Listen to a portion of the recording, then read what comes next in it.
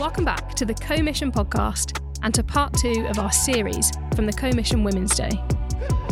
What a joy to see over 500 women from around London gathered in worship and prayer. We had an encouraging time together, so we wanted to share these talks with you here. We were blessed to have Carolyn and Lacey speak to us on the topic of real rest. This second talk was on living out rest in Christ. Enjoy. Hello everyone, my name is Abigail and I'm from Longheath Baptist Church. And so we'll be reading from Hebrews chapter 4, verse 14 to 16. And it's in your notes. Therefore, since we have a great high priest who has ascended into heaven, Jesus, the Son of God, let us hold firmly to the faith we profess. For we do not have a high priest who is unable to empathize with our weaknesses, but we have one who has been tempted in every way, just as we are, yet he did not sin.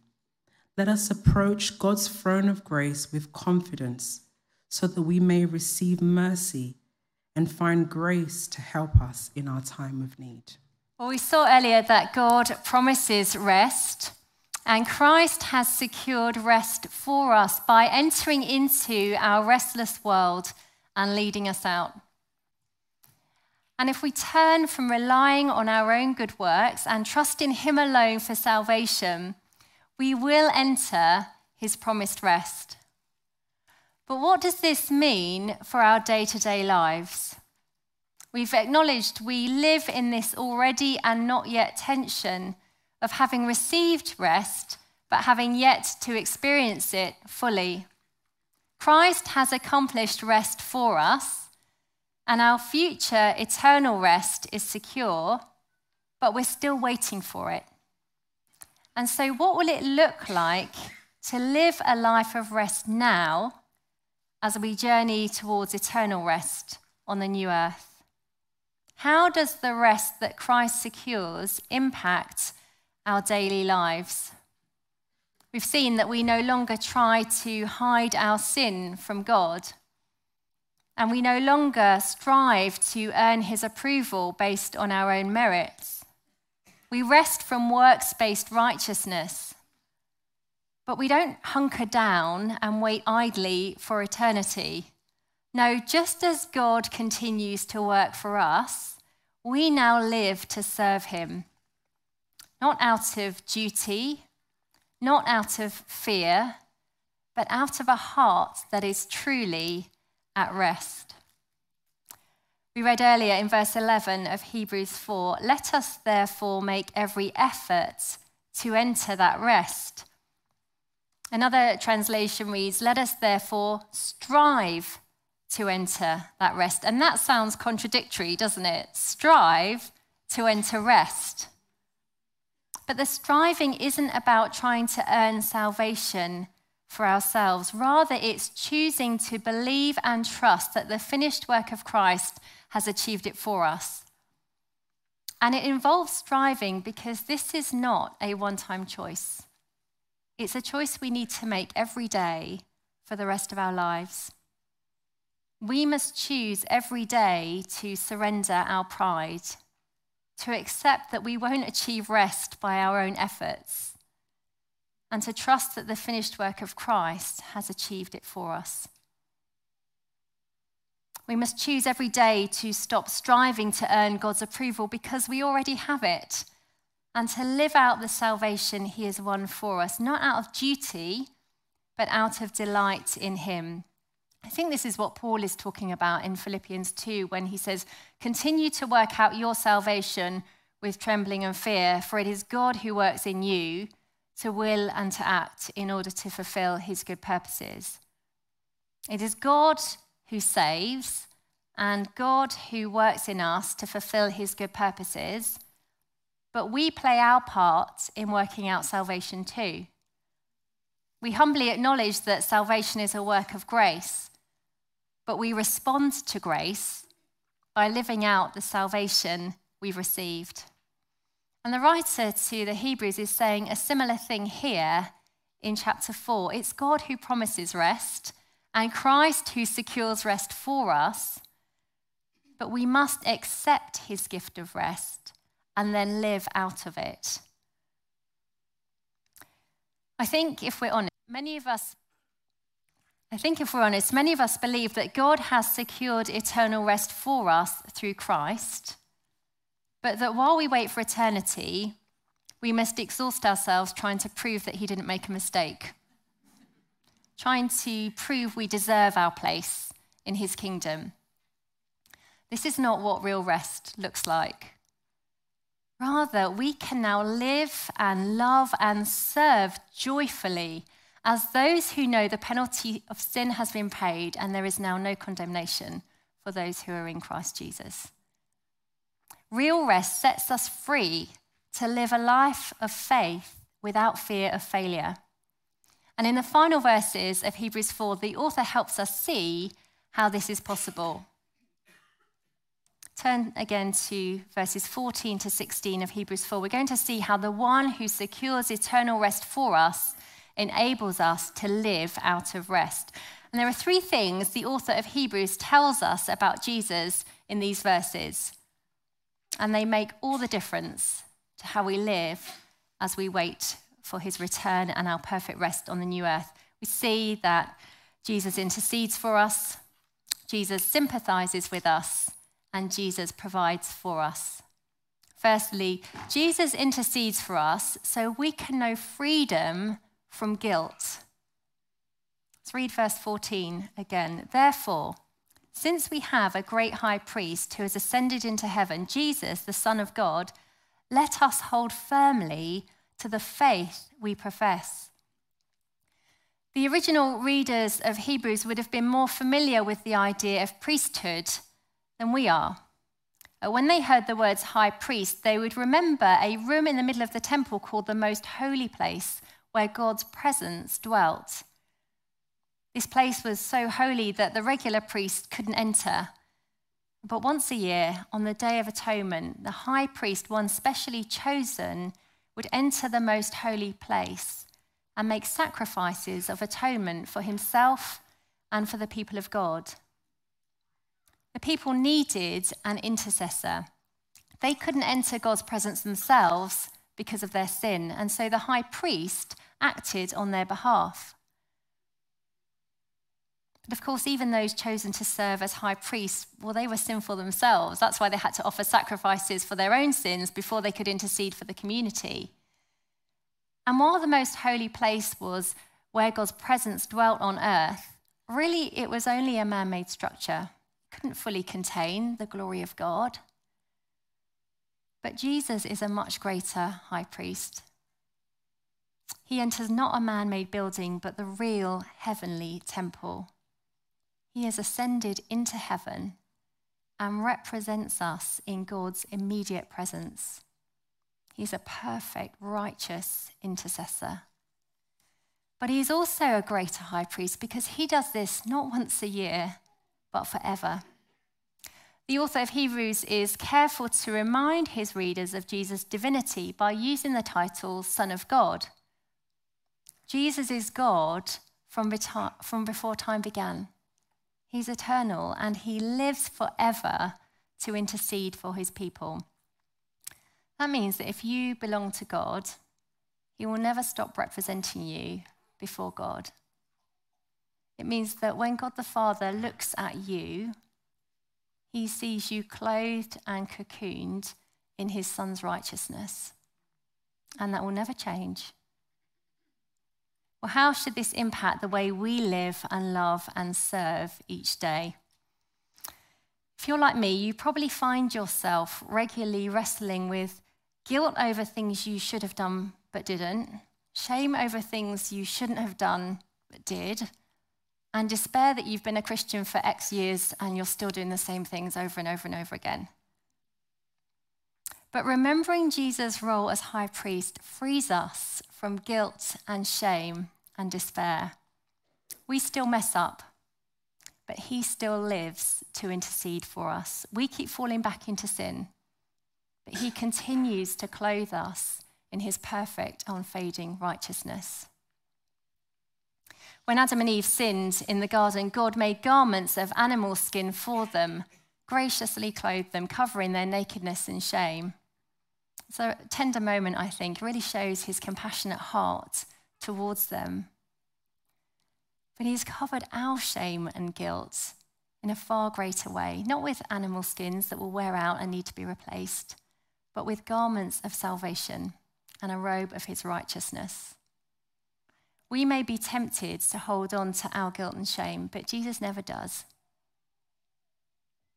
God the Father has clothed us in his Son's righteousness, and Jesus, our great high priest, stands in God's presence, permanently testifying that we belong to him and interceding on our behalf every day. And that means we can love and serve others, knowing that when we get it wrong, which we often do, God doesn't hold it against us. It means we can nurture and develop the gifts and abilities he's given us, confident that our standing before him isn't affected by how successful or unsuccessful we are. It means we can rest peacefully in the knowledge that even our worst mistakes or failures can't erase the record of righteousness that has been credited to us because we're in Christ. And it means we don't need to minimize or excuse our sin out of fear that somehow it's too ugly to be forgiven. Rather, we take it to the one who is already interceding for us, claiming our righteousness on the basis of his own. We continue to fail him, but he never fails to intercede on our behalf. He hasn't made atonement for our sins and then kind of left us to ourselves. We saw earlier his work of atonement is finished, but his work of interceding for us continues, and it will continue every day until we are finally home in God's perfect presence. In his book, Gentle and Lowly, Dane Ortland says this intercessory work of Christ on our behalf, it reveals something of his heart for his people. He writes, Christ's heart is a steady reality flowing through time. It isn't as if his heart throbbed for his people when he was on earth, but has dissipated now that he is in heaven. It's not that his heart was flowing forth in a burst of mercy that took him all the way to the cross, but has now cooled down, settling back once more into indifference. His heart is as drawn to his people now as ever it was in his incarnate state. And the present manifestation of his heart for his people is his constant interceding on their behalf. He's agreeing with the author of Hebrews that Jesus is so for his people that he constantly intercedes on their behalf. He is so for you that he constantly intercedes for you. Whatever you do, whatever you fail to do, through your triumphs and successes, through your disasters and disappointments, when you're happy, when you're sad, when you're awake, when you're asleep, when you feel included, when you are alone. Whatever you're going through, good or bad, your great high priest is praying for you, and he will not stop. You might wonder, well, why is this necessary? If we're already justified through his perfect life, death, and resurrection, why does Jesus continue to pray for us? It's a good question. And the answer is that his ongoing work of intercession, well, it's a reflection of the full and complete work of atonement that he accomplished in his earthly ministry. His atonement accomplished our salvation. And his intercession applies that work as moment by moment, day by day, Jesus declares his victory over sin and his once-for-all rescue for his precious people. Paul writes about this in Romans 8. He says in verses 33 and 34 of Romans 8, "Who will bring any charge against those whom God has chosen? It is God who justifies. Who then is the one who condemns? No one. Christ Jesus, who died, more than that, who was raised to life, is at the right hand of God and is also interceding for us." No one on earth or even in the heavenly realms can condemn those who belong to Christ. And Jesus declares that to be true with every single breath as he constantly pleads on our behalf. Not to a father who is reluctant to forgive, but to one who delights in his accomplished plan of salvation and the tender heart of his Son towards his brothers and sisters. My children are 18 and 20. One of the things that delights me most as a parent is when I see or hear them showing tender care for one another. When my son puts his arms around his big sister, kisses her forehead and tells her that he loves her or that he's proud of her, it makes me so happy I could burst. When my daughter walks alongside her brother, encouraging him to persevere when life is hard or faith is costly, it fills my heart with joy. I love watching them express their love and compassion towards each other. And I think that's how God the Father, in a far greater way, feels when he sees and hears his Son revealing his heart for his brothers and sisters, for us, as he prays for us. Jesus, our brother, is in heaven right now interceding for us. And the author of Hebrews says in verse 14 that because our high priest has ascended into heaven, we should hold firmly to the faith we profess. He's saying, don't abandon the faith like the Israelites in the wilderness did, because you know that Jesus is alive and is praying for you, and there's nothing more precious. We can live out of rest rather than striving, because Jesus intercedes for us. The second truth I want us to see is this: Jesus sympathizes with us so we can know comfort in our struggles. If Jesus is the eternal Son of God, can he really relate to you and me? Can he truly understand our daily struggle with weakness, our unrelenting sorrow at the brokenness we see and experience, and our persistent, wearying fight with sin and temptation? How can one so perfectly divine and glorious understand the fears and tears of broken, sinful people? We've seen we need a high priest who can enter heaven so that he can intercede for us.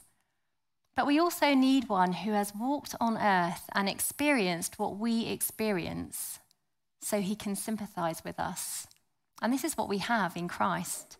Verse 15 tells us, "For we do not have a high priest who is unable to feel sympathy for our weaknesses, but we have one who has been tempted in every way, just as we are, yet he did not sin."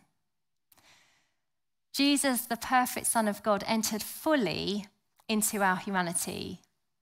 He didn't simply inhabit a body, but he lived a fully human life.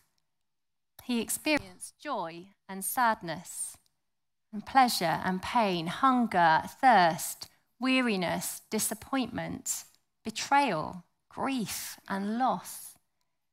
He didn't shield himself from the brokenness of this world, but he experienced everything that is painful and difficult, just as we do.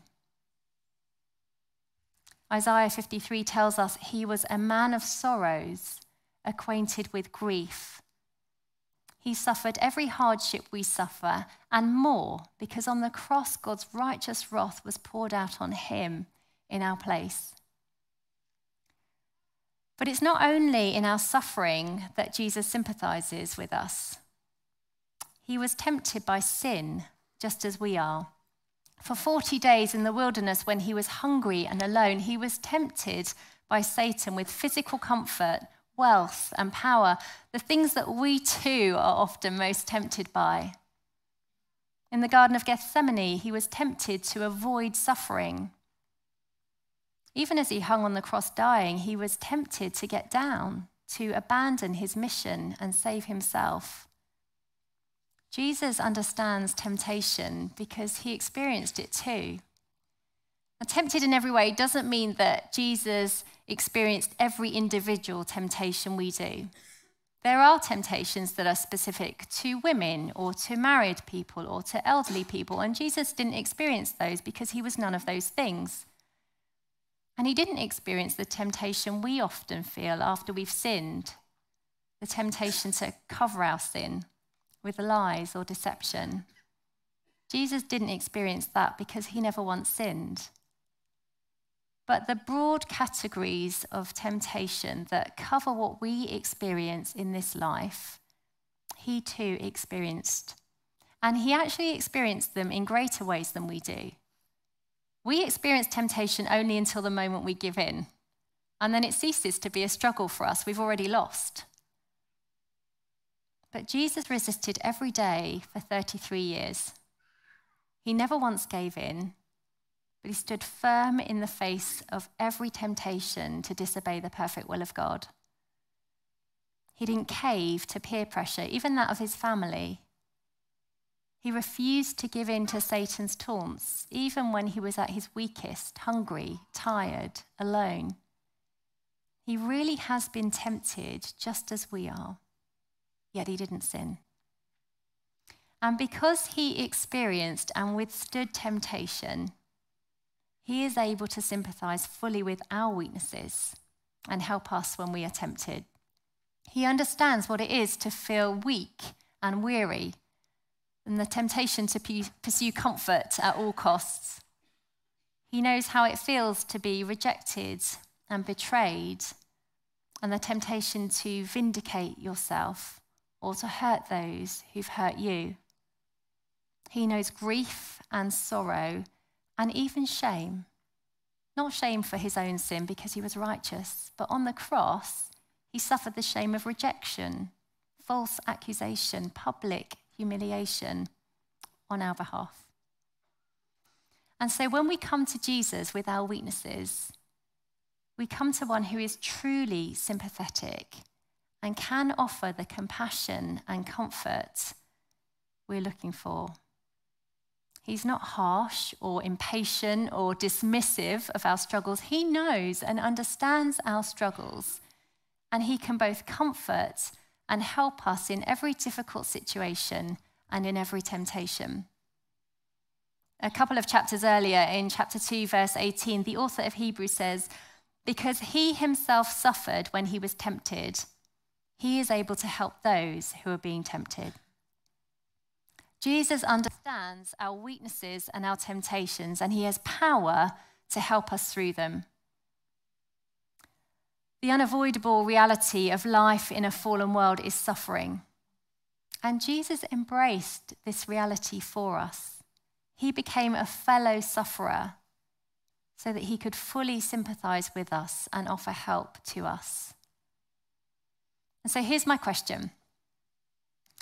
If Jesus fully sympathizes with our weaknesses, and if he is ready to comfort and help us in our struggles, why do we spend so much time and energy seeking sympathy and compassion from everyone else rather than running to him? Perhaps it's because deep down, we don't really believe these verses are true. I'm sure a lot of you are familiar with John 1:14. It says, "The word became flesh and made his dwelling among us." But the word not only became flesh, he remains flesh. There is a man reigning in heaven at the right hand of the Father. He is fully God, but he is also fully man. And his human body bears the scars of his earthly life and death, constant reminders of the salvation he accomplished for us through the cross. I have 3 scars on my face. They're quite faint now, but when I see them, I remember why they're there. There's a tiny scar on my bottom lip, and it reminds me of Christmas morning when I was 7, running into my parents' room to show them my new doll and straight into a glass mirror. I've got a chickenpox scar on my right cheek, and it takes me back to the summer I turned 12. And I missed all the end of term celebrations because I was contagious. It reminds me of the weeks following that, visiting my dad in the ICU because his chickenpox spread to his lungs and brain and threatened to kill him.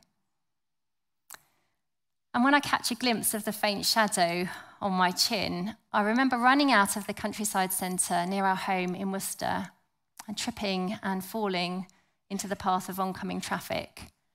I remember stumbling to the side of the road, covered in cuts and bruises, and calling my husband in tears to come and get me. My scars are a constant reminder of these experiences. And the scars on the body of our sympathetic high priest are a constant reminder that he took on flesh, entered into our weakness and suffering, and ultimately gave his life to redeem and restore us to himself. The author of Hebrews wants us to know that our every need for sympathy and comfort can be met in our great high priest. He really does understand what it's like to live in this broken world with physical pain, mental anguish, relational disappointment, spiritual temptation. He not only sees it all, but he experienced it too. And he is ready to comfort and help us as we come to him with it. Suffering and weakness should drive us to prayer, and we pray to and through one who knows just what it is to suffer. Jesus sympathizes with us so we can know comfort in our struggles. What does this comfort look like? An inexplicable sense of peace in our hearts when, from a human perspective, things are chaotic and totally out of control. Joy in knowing we're not alone, even when everyone else leaves, because he never will. Quiet and calm assurance that although other people may disappoint us, reject us, or betray us in some way, he never will. The words of Scripture piercing our hearts and awakening us to the glory of the gospel and the eternal hope that is ours because of him. And all this means that we are free to serve others with compassion and kindness because we daily experience the comfort of Christ ourselves. We can stop searching for comfort from those around us. Rather, we're free to share with them the comfort that we receive from our sympathetic high priest. We can live out of rest rather than striving because Jesus sympathizes with us. And the last truth I want us to see in these verses is this: Jesus provides for us so we can be confident in prayer. When the Jewish high priest entered the most holy place, he did so with a sense of fear. If he wasn't ceremonially clean, if there was a blemish on his skin or a wound that hadn't healed, well, he defiled God's holy place and risked judgment. He was very aware of his sin and unworthiness, and he relied on ritual cleansing to make him acceptable in God's sight. But the writer to the Hebrews makes it clear that there is now no fear in approaching God's heavenly throne. This is one of the great revelations of this letter. We can approach God with confidence. We still approach his throne with a right sense of his majesty and with awe, but we approach with confidence because we come to a throne of grace. In the most holy place, the Ark of the Covenant was associated with a throne. Sometimes it was referred to as the mercy seat, as the high priest entered the most holy place to make atonement for the sins of the people. God was merciful to forgive. He didn't treat them as their sins deserve. But in the heavenly temple, God's throne is now called a throne of grace. It is the place from which grace flows and flows and flows and just keeps on flowing. Not only is God merciful to forgive our past sins and mistakes, but he's gracious to meet our present and future needs. And he invites us, come, draw near with confidence. I'm ready to shower you with mercy and grace. Our great high priest has not only entered heaven on our behalf, but he's blazed a trail for us to follow. We too can enter the heavenly throne room with confidence, not in ourselves, but in him. The author writes later in the letter, we read it earlier actually, we have confidence to enter the most holy place by the blood of Jesus. We don't enter on the basis of our own status or achievements, but on the basis of his. We draw near with confidence, with the full assurance that faith brings, a faith that looks outside of our own failures and weaknesses to Christ's perfection and strength. We don't stop to worry, am I worthy to approach God's throne? But we remind ourselves joyfully, Christ is worthy and he has entered ahead of us, making the way open for us to come to. And so we approach the throne confidently. And when we stop praying, we miss out on opportunities to experience and delight in God's mercy and grace towards us.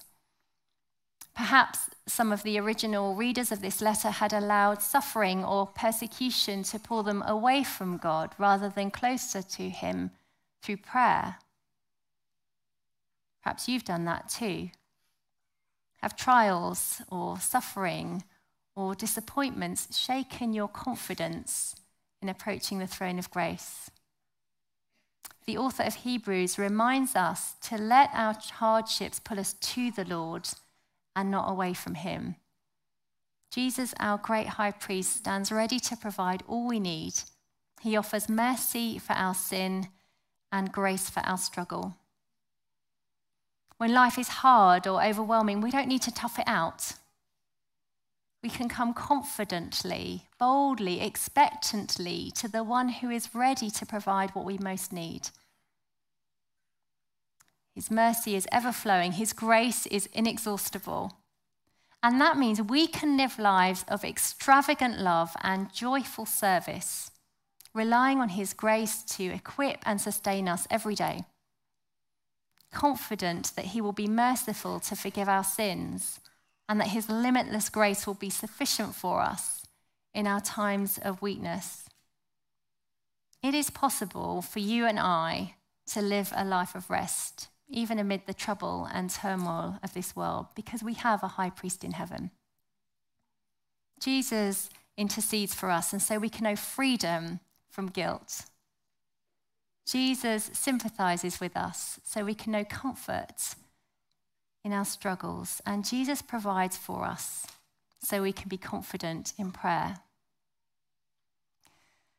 When 84-year-old Mary Grams lost her engagement ring in 2004, she never thought she'd see it again. It fell off her finger while she was pulling weeds on her family farm. It disappeared into the soil. Mary searched on her hands and knees for days and weeks and months, but she never found her ring.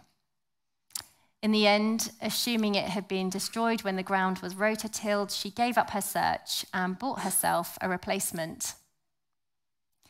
But 13 years later, when her daughter-in-law was digging up vegetables for supper, Mary's long-lost ring appeared, wrapped around a carrot. It had been in the garden all along, right beneath her fingers. She'd despaired of ever finding it. She'd given up hope and settled for a substitution. But it was there all along. Perhaps you've despaired of finding rest in this life, or perhaps you're still frantically searching in all the wrong places. The good news from Hebrews 4 is that you don't need to despair and you don't need to strive. God offers true, lasting rest, real rest, and it is found in Christ. All we need to do is look to him and enter into what is already ours. Thanks for listening to this series from the Commission Women's Day. We hope you found it encouraging and a good reminder to find real rest in Jesus in a busy city. A huge thanks to all the women who helped make this event such a great day. Stay tuned for the next episode.